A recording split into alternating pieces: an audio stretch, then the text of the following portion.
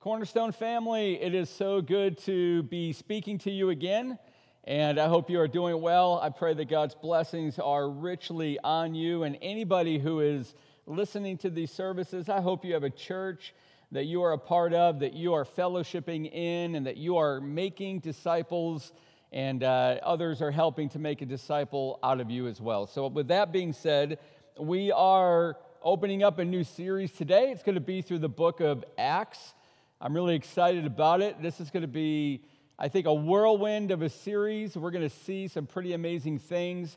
I want to just invite everybody that's listening and you attend Cornerstone, or if you're in the area of Easton, Pennsylvania, I want to invite you on Sundays to come out to beautiful, massive Lopat Park in Phillipsburg, New Jersey, and join us Sunday mornings at 10 o'clock. We are really enjoying what we are doing, being together again. We've had so many people coming out, so many new people joining us, and it is very, very exciting. So I want to encourage you to join us, and feel free, if you want to wear a mask, you can wear a mask, and certainly socially distance as well. We want to invite you to be part of that. All right, you know what I'm going to do. If you've been listening to these sermons for any length of time, you know I do this every single week. Can you right now,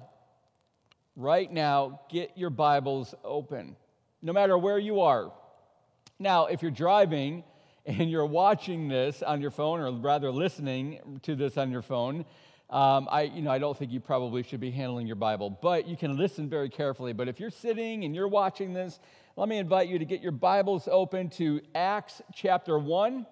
And today is going to be basically an introduction and maybe a little bit more than an introduction. So I want to invite you to get your Bibles open to Acts chapter 1. And while you do that, let me tell you, I had a movie scene playing through my mind as I was preparing for this message. I think a lot of you have seen it. Maybe some of you haven't, sadly, seen this movie, but you've got to go all the way back to when I was 16 years old, 1982, when Star Trek II, The Wrath of Khan, came to the theaters. And I remember watching that movie, and there was a scene in that movie where they watched a simulation on a computer of what was called the Genesis device. Now, if you saw the movie, maybe you're remembering this, the Genesis device. The simulation showed a rocket fired from a spaceship to a moon, a dead moon, a lifeless moon. And the rocket hit the moon's surface and an explosion occurred. And then the camera zoomed in and began moving around the globe of the moon and up over the horizon, overtaking the camera in this simulation was this energy effect. And it blanketed, it enveloped the entire moon. And wherever that energy went, it created water. It created vegetation. So there were rivers and there were lakes and there were oceans and forests and trees in the forest, of course. And this was an amazing scene, completely, at least in Hollywood's version, straight out of the book of Genesis, why it's called the Genesis device. And it created the Genesis effect.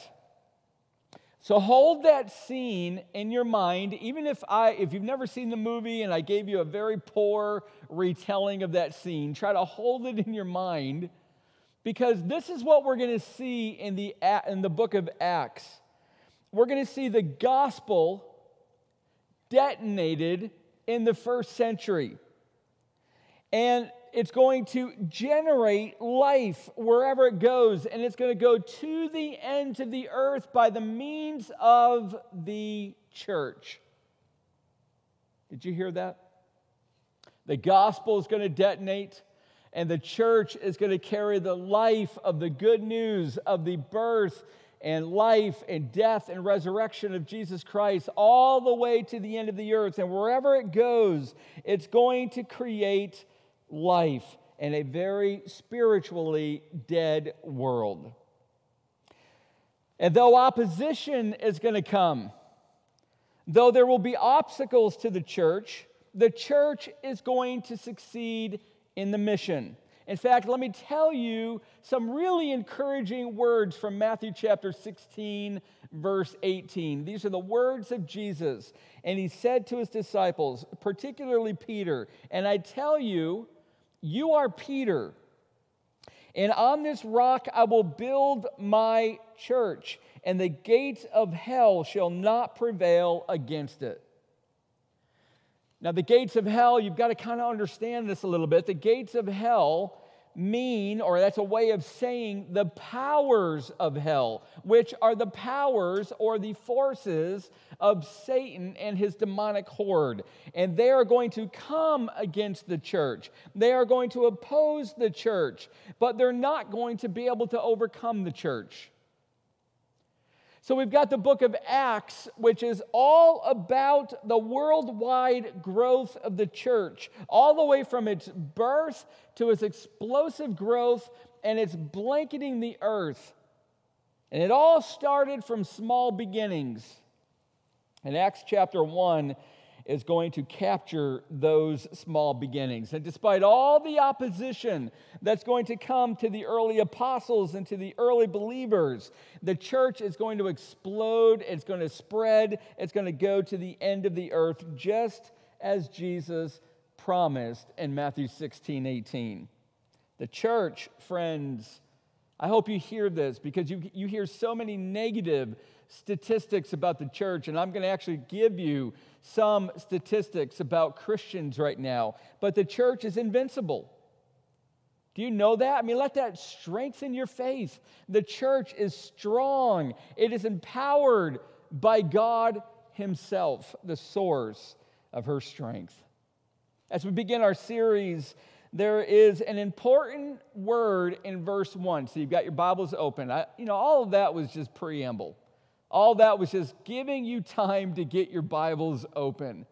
So I hope you got them open. Here we go. You ready? Acts chapter 1. Look at verse 1. "In the first book, O Theophilus, I have dealt with all that Jesus began to do and teach." Now, if I were you, I would underline that word "began," because it may be the most overlooked word in that verse. Luke is the author. He also wrote the Gospel according to Luke, the Gospel of Jesus according to Luke, and he wrote it to a man by the name of Theophilus, a Greek name, who was likely, most believe, a Roman official. And you've got Luke. He is a doctor. He's educated, a physician. And he's a faithful man whose entire believing life was focused on the mission of spreading the good news of the gospel. Did you hear that? The entire believing life of Luke committed to this mission. And the Bible really never tells us what happens to Luke. According to church tradition, he lived to be 84 years old. He served Jesus in several countries until he was crucified on an olive tree in Greece. That's early church tradition of the martyrdom of Luke. But Luke here is saying to Theophilus that in his first book, the Gospel of Luke, he recorded what Jesus began. See, that tells you the story didn't end at the end of Luke. The story doesn't end at the end of Matthew, Mark, or John. It just actually began. The earthly ministry of Jesus was just a beginning. Chapter 1, if you want to put it like that, in the story of the church, really, it's the detonation of the gospel effect. That's really how I want you to see it. That's the analogy that I want you to maybe use for this sermon. The gospel detonates in the earthly ministry of Jesus, but it was just the beginning. It's going to continue, and we're going to follow it through the book of Luke, because now Luke writes a second book, and he's going to detail how the church is now going to carry the gospel to the end of the earth. All of the earth is going to be blanketed with the good news of the death, burial, and resurrection of Jesus. So here's a cool thing about Acts. I'm going to assume for a second that you've never read it. I'm sure a lot of you have, maybe most of you, but let's just assume for a moment you've never read the book of Acts. So I'm going to tell you something. I hope to wet your whistle, to get you excited, to be a bit of a teaser. It works like an embedded reporter. Luke writes it like he's an embedded reporter right in the action. It makes you feel like you are there in the moment. It is a nonstop, no let-up book. And for 2,000 years now, the church has been on a mission. We've been on a mission, carrying the good news of Jesus to the whole earth. That's still the mission of the church. It's still the mission for every single Christian. By the way, Christian brother and sister, I can tell you clearly why God has you on this planet. I can tell you why He still is putting breath in your lungs, why your heart is still beating. It is to fulfill the mission of Jesus Christ. The mission of Jesus is the same mission that every church has. It's the same mission that every single Christian has. It's just different in different contexts. But the problem is that churches, and you evaluate if this is true for you, and a lot of Christians, we develop mission apathy. We sort of lose interest in the mission. And then we begin to slowly forget what it is that Jesus has told us to do and Jesus has told us to be. Look at verse 6. That's not a problem just for you and for me. This is a problem that the disciples had even in the first century. Look at verse 6. So when they had come together, they asked Jesus, "Lord, will you at this time restore the kingdom to Israel?" Jesus, in other words, are you going to now set up your earthly kingdom and we're going to reign with you? I mean, isn't it a political kingdom that you came to establish? Isn't it a kingdom that you came to establish in Israel? And won't all the nations now bow down before you and before Israel because of its glory? That's what they're asking him. See, they had these preconceived notions. They had these ideas that were so deeply entrenched of what the mission should be. And those notions, those ideas are very difficult to correct. Have you ever tried to find something in your home, maybe something in your office, and you remembered it being a certain color, you remembered it in your mind's eye being a certain shape, and you searched, but you could not find it. So frustrating when that happens. But later you just sort of stumbled on it, only to discover, shockingly, that it really wasn't the color or the shape that you were remembering it to be. And all the while that you were looking for it, it was right in front of you, but you had these preconceived notions. Here's what it looks like. Here's what color it is. And because of that, you were missing right in front of you. That happens so often to me. Or haven't you ever recalled a story with your family and your friends that happened a long time ago, but your memory of it was very, very different from theirs? But then you see evidence that it did happen the way that they said it did. It did not happen the way that you remembered. And you were shocked because you then even begin to insist, well, maybe the evidence is wrong because I just remember it so clearly being different. That's the power of our preconceived opinions. That's the power of our notions that sometimes are not correct. And the early disciples had them too. Jesus, is it time now? Are you going to set up your earthly kingdom? Are we going to reign with you and shuck off the power of the Roman might and be our own nation again? And the answer that Jesus gives them, verse 7, can you look in your Bibles? Look at verse 7. I'm just going to put it in a paraphrase. That's none of your business.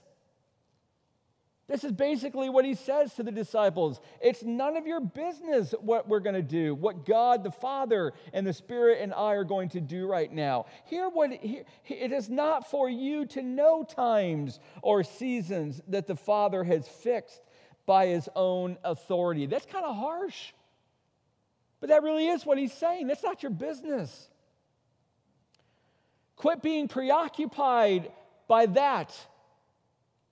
And then he makes them pivot.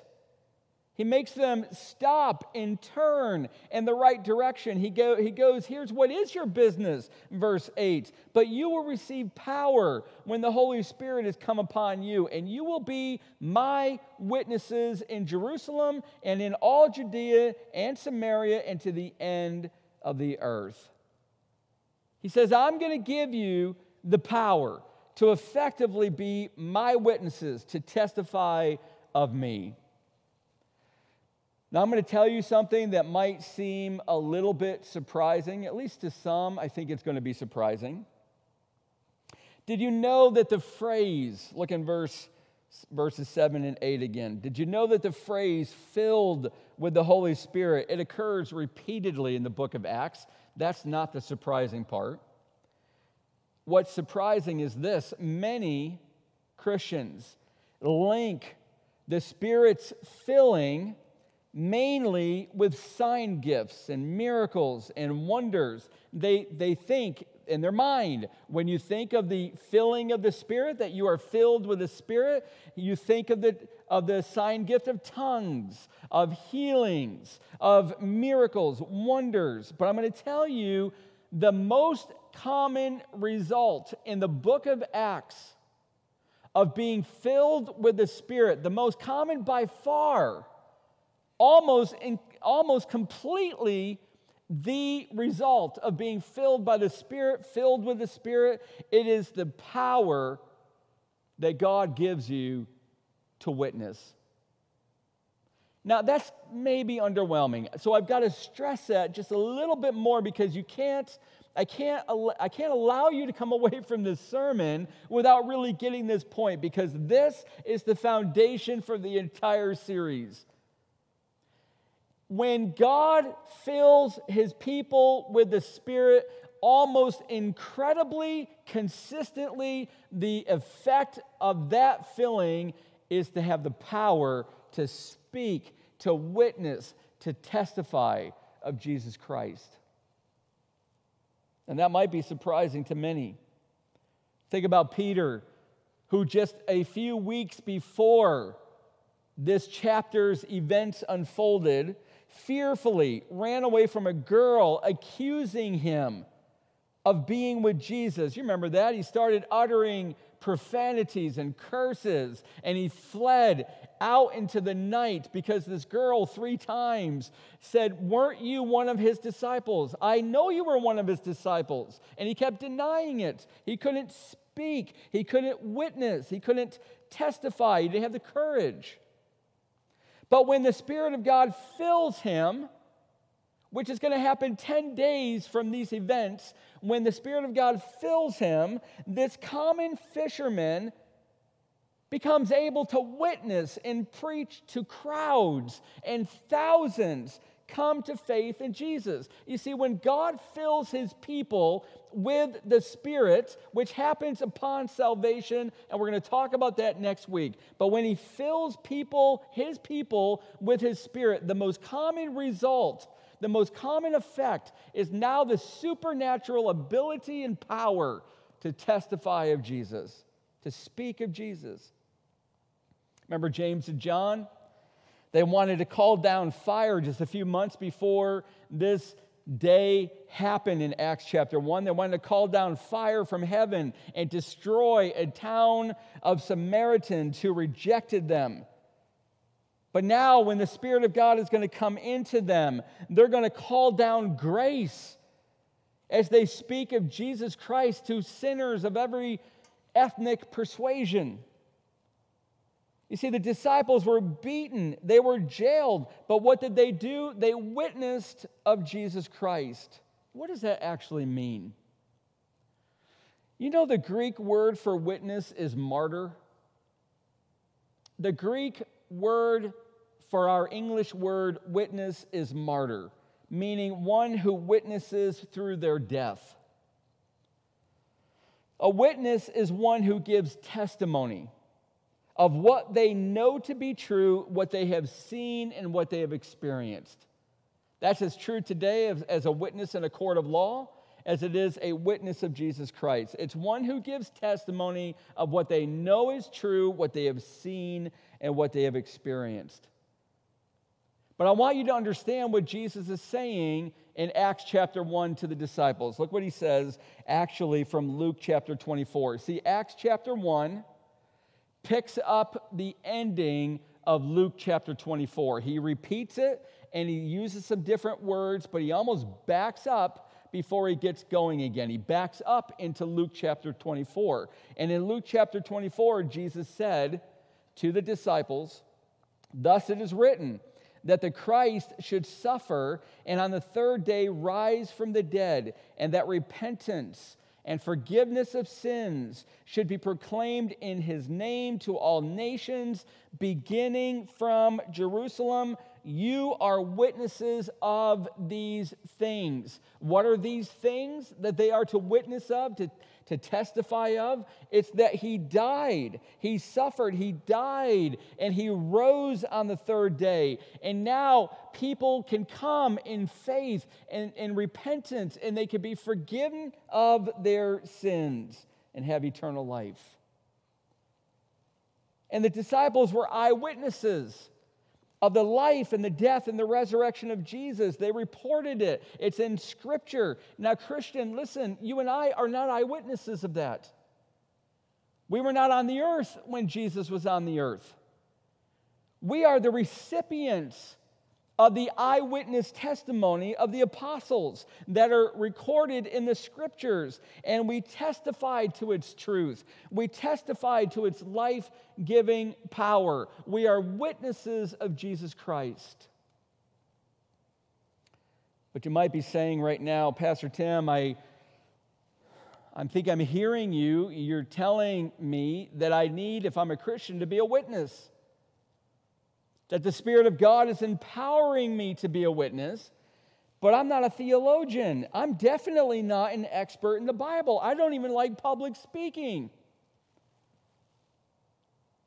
And I'm going to tell you, you don't need to be an expert in the Bible. You do not need to be a theologian. You just need to testify of what you do know. And you study the Bible and you learn, and then you're going to have more to share. You testify now. You witness now what you do know. Christian, you've been changed. You've been purchased by God, and the purchase price was the blood of the Son. And because of your trust in Him, because you've submitted to Him, because you've yielded to Jesus, He took all your sins upon Him, and He gave you His righteousness so that you now are right with God, adopted into His family as His child, sealed by the Spirit of God. He indwells you, and He teaches you, and He's showing you, and He's persuading you that you've got all of the riches of Christ. You've already been blessed with the inheritance, and there's more to come. So you testify of what you know now, but you study the Bible. So the more you know, the more you're going to be able to share. I read recently about an Irish preacher named Derek Bingham who taught weekly. He taught more than 1,000 young adults in Belfast every Tuesday evening. Did it for years. He was phenomenally successful. And he shared how he was called into the ministry. Here's how Derek Bingham was called into this incredible ministry. His mother was dying. And some of her final words to her son Derek were these: "Derek, my boy, you have the gift of gab. but you don't know the word. If you'd learn the word, the Lord might be able to use you. You know, this is a true story. Within 3 weeks of his mother's death, Derek Bingham began preaching. 3 weeks from her death, he began preaching. This was his call into ministry. One night, he preached to 5,000 people. And afterwards, Derek said to his friend, the late James Montgomery Boyce, and I'm going to quote Derek Bingham, "You know, as I was sitting there on the platform, I was thinking about my mother. And I was thinking that if my mother could come back from heaven for just a moment and walk in here and see this great convention and me sitting there on the speaker's platform, I'd say to her, 'Mom, look what we're doing. Here we are. We're doing what you wanted us to do all the time.'"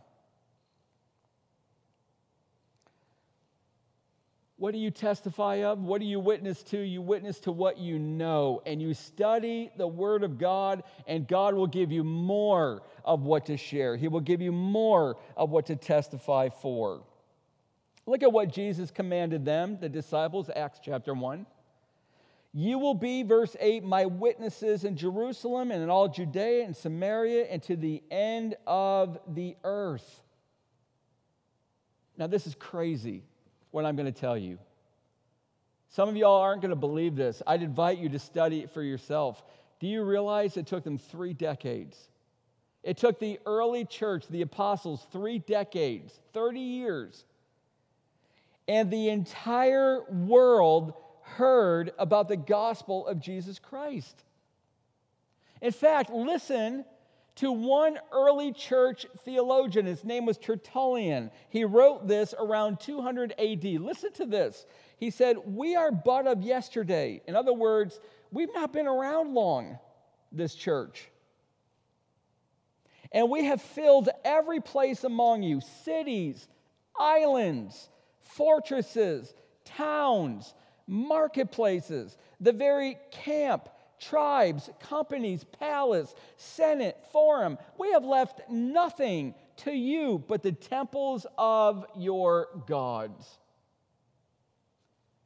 30 years, they got the gospel around the entire earth. So how did a group of uneducated apostles, not one of them had a degree in philosophy, not one of them had a degree in theology, they just were with Jesus. How did a group of uneducated believers accomplish this monumental task in 3 decades? Here's the answer. They believed that every single Christian is a witness sent by their Lord and Savior into a spiritually dead world with the life-giving truth of the gospel. Every Christian, brother and sister, that would be you, that would be me. Every Christian is a witness, and we have been sent by Jesus to the very end of the earth with a gospel, a good news message that's got the power to bring life into this spiritually dead world. And the early church was phenomenally successful as witnesses of Jesus. But something happened. Something happened. They soon forgot their mission. While the world population kept growing. You know, the best estimates of the world's population in the 1st century AD is about 330 million people. Today, there are nearly 8 billion people alive around the world. And of those 8 billion people, 4.5 billion of them have not heard or been taught the good news of Jesus Christ. Because the church got mission apathy. The church professionalized ministry. The church began to believe that it's the pastors that do the work of Jesus. It's the pastors that are the ones that speak of Jesus. It's the leaders of the church that are the witnesses for Jesus. They've forgotten that it's the job of every single Christian to be a witness of Jesus Christ, and the Spirit of God is enabling you to do just that. Did you know that 97 to 98% of practicing Christians believe it is important to witness to others? That's almost 100%. 98% of practicing Christians believe it's important to witness to others.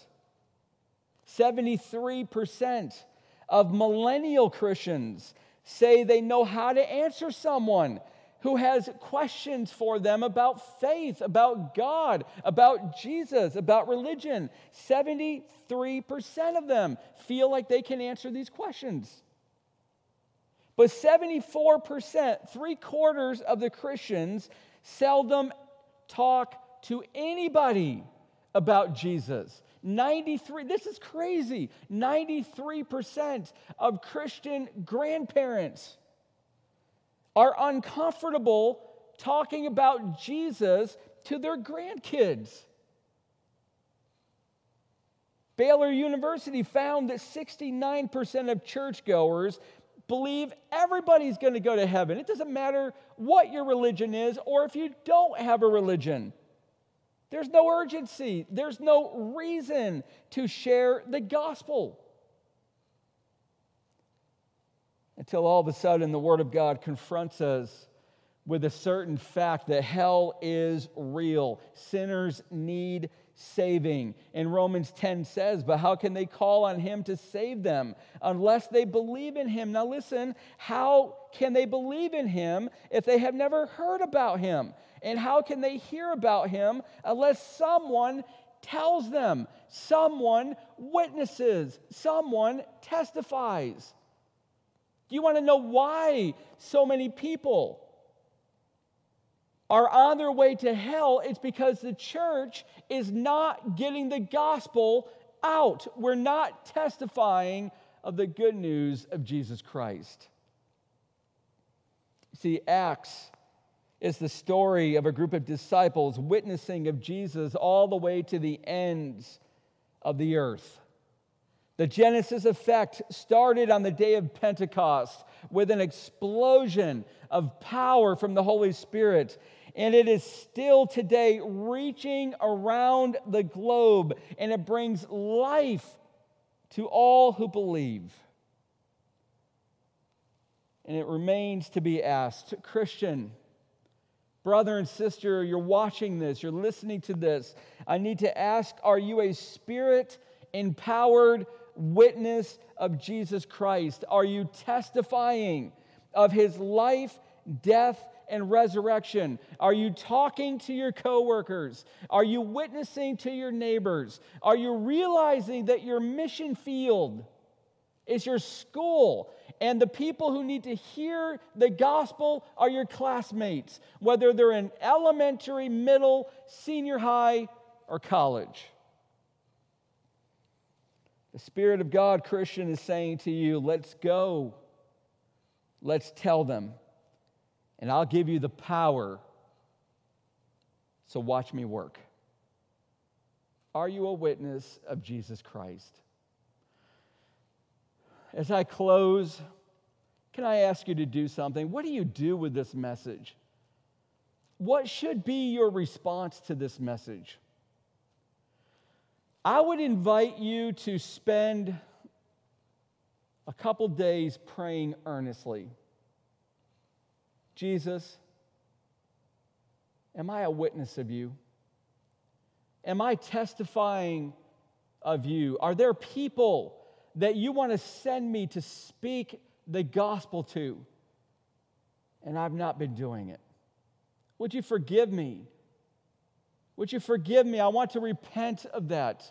And I want to be your witness. And I want to take the gospel wherever I go so that it can bring life to people who are spiritually dead. Can I invite you to pray that?